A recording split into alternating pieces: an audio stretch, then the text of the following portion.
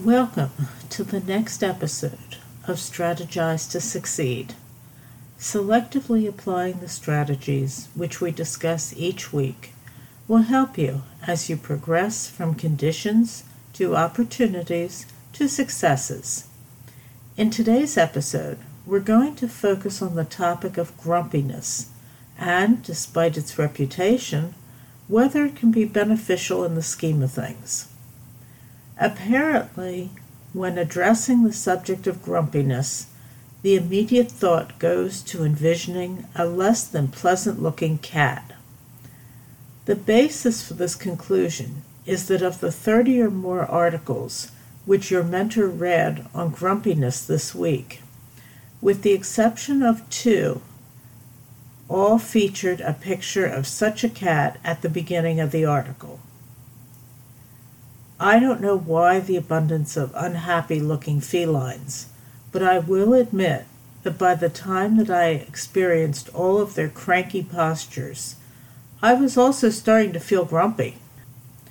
So, let's delve into the world of grumpiness, how we get it, can we benefit from it, and how we can get rid of it. Of the many articles which I read to put grumpiness into somewhat concrete terms, there was one which stood far above the others, and not for the hostile-looking cat photo.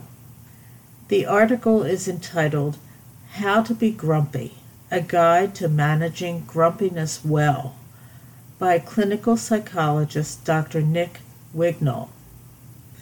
This article reeled me in by first defining the terms, which is also where we'll begin. Grumpiness is often rather elusive to define. The words are simple enough, most frequently bad-tempered or irritable. But the problem is why. Many sources end the discussion by saying that grumpiness is likely due to an imbalance in one's system, such as a bad diet or a lack of sleep.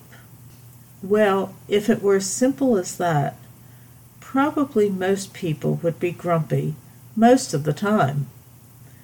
Dr. Wignall moves beyond the easy answers and explores the causes of grumpiness, and he focuses on 3.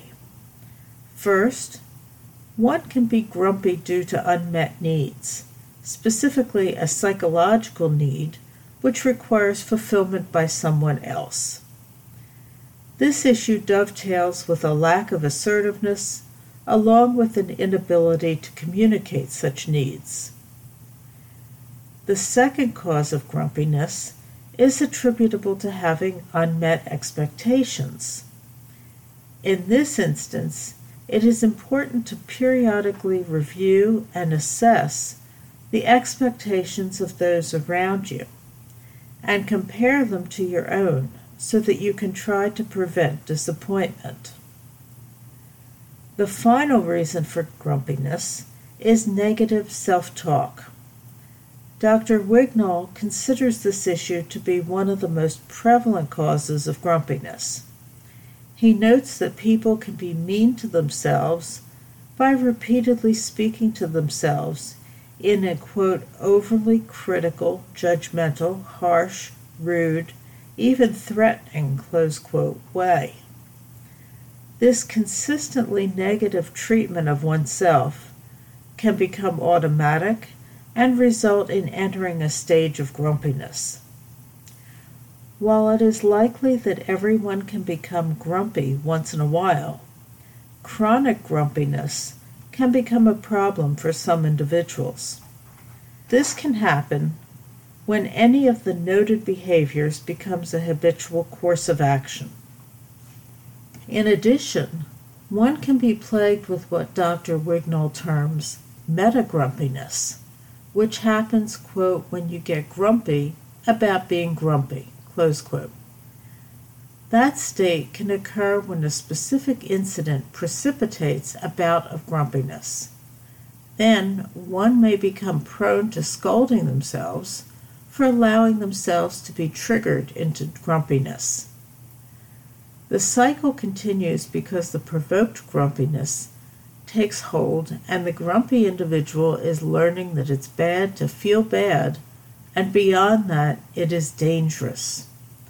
The result is that the brain can become, quote, hypersensitive to grumpiness, close quote. Prior to relinquishing a grumpy demeanor, let's take note that there is some behavioral benefit to maintaining such an attitude.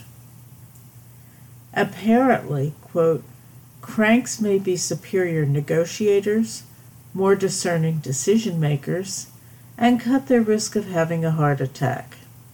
Cynics can expect more stable marriages, higher earnings, and longer lives, though of course they'll anticipate the opposite, close quote. That quotation came from another article, Your Grumpiness May Be Your Greatest Gift, by Derek Barris. And in an article entitled The Case for Being Grumpy at Work, by Meredith Bennett Smith, research is cited indicating that forcing a standard of artificial cheeriness can lead to emotional exhaustion and withdrawal, along with a host of physical health problems.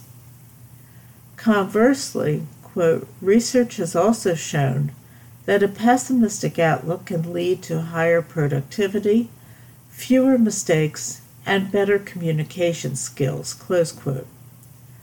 Furthermore, Dr. Joseph Forgas, a professor of psychology at the University of New South Wales, found that when individuals felt, quote, slightly down, close quote, or the equivalent of grumpy, some became, quote, more attentive and detail-oriented, close quote, in their thinking, and, quote, communication and critical thinking skills can increase when happiness levels decrease, close quote.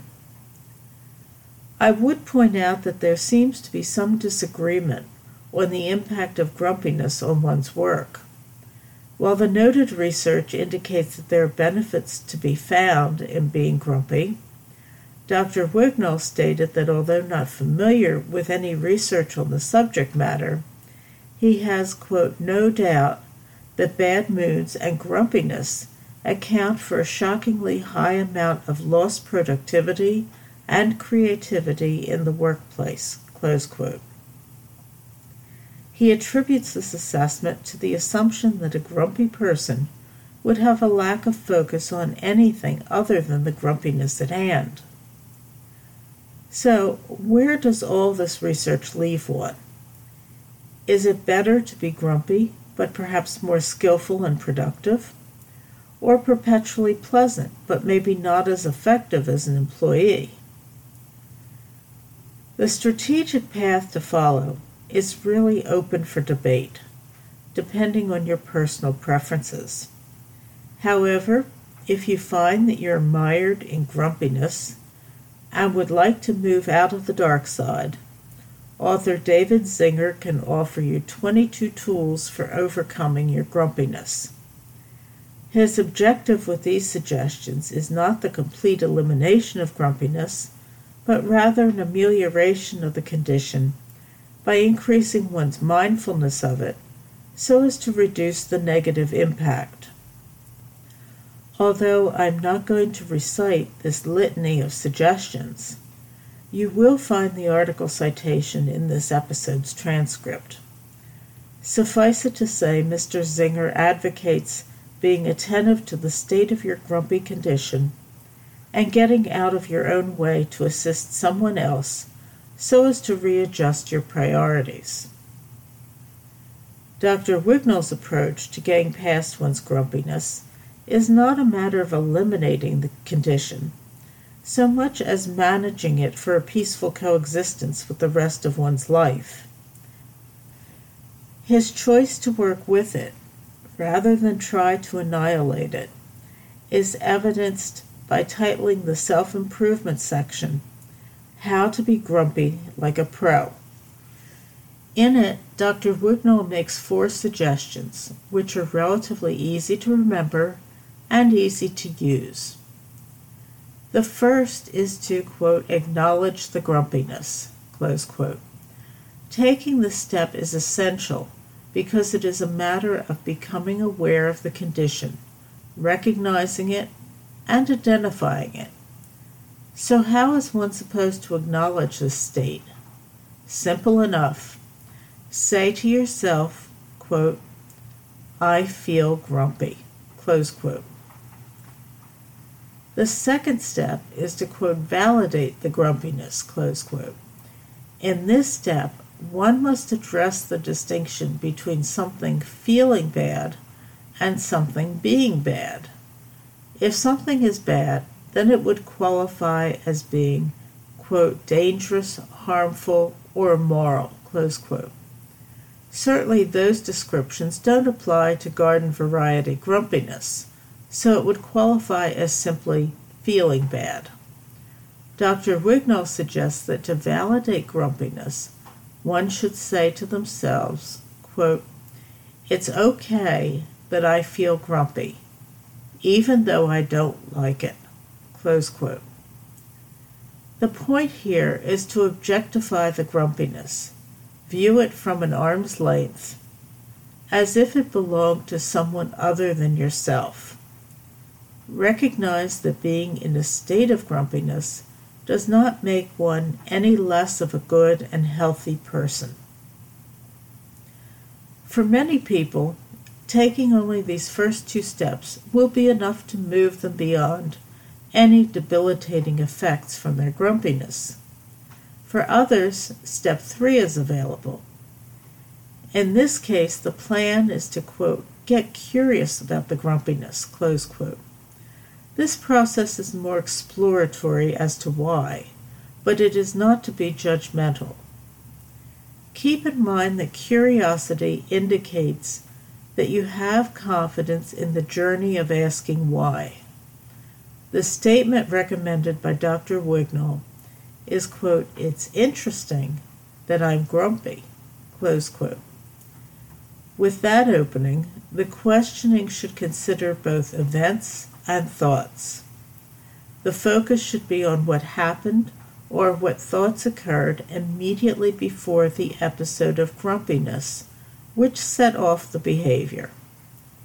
This diagnostic approach can often reveal very simple triggers which can be subsequently avoided. The final step is to, quote, "welcome the grumpiness," close quote. And the suggested phrase is, quote, "I can go about my day despite feeling grumpy," close quote. As Dr. Wignall explains, quote, "commit to doing some extremely small task and welcome your grumpiness to come along for the ride. Just do something with an attitude of willingness for your grumpiness to be there. When you welcome grumpiness along for the ride, you train your brain to view grumpiness as a non-threat," close quote. The point of these seemingly innocuous 4 steps is just what they seem. It's a matter of defanging the grumpiness, taking away its power, understanding that a bout of grumpiness may be unpleasant, but it won't do any harm. So recognize it and then work around it. Eventually, the grumpiness will dissolve once it realizes that it can have no power over you. Dismantling the grumpiness is probably easier in the long run, rather than just wallowing in it. As expressed by Ted Danson, the actor, quote, "You use and lose a lot of energy being grumpy," close quote. Thank you for sharing your time today. Remember, your application of strategic decision-making approaches can result in more beneficial outcomes for you, both professionally and personally. Why not turn that process into your opportunity?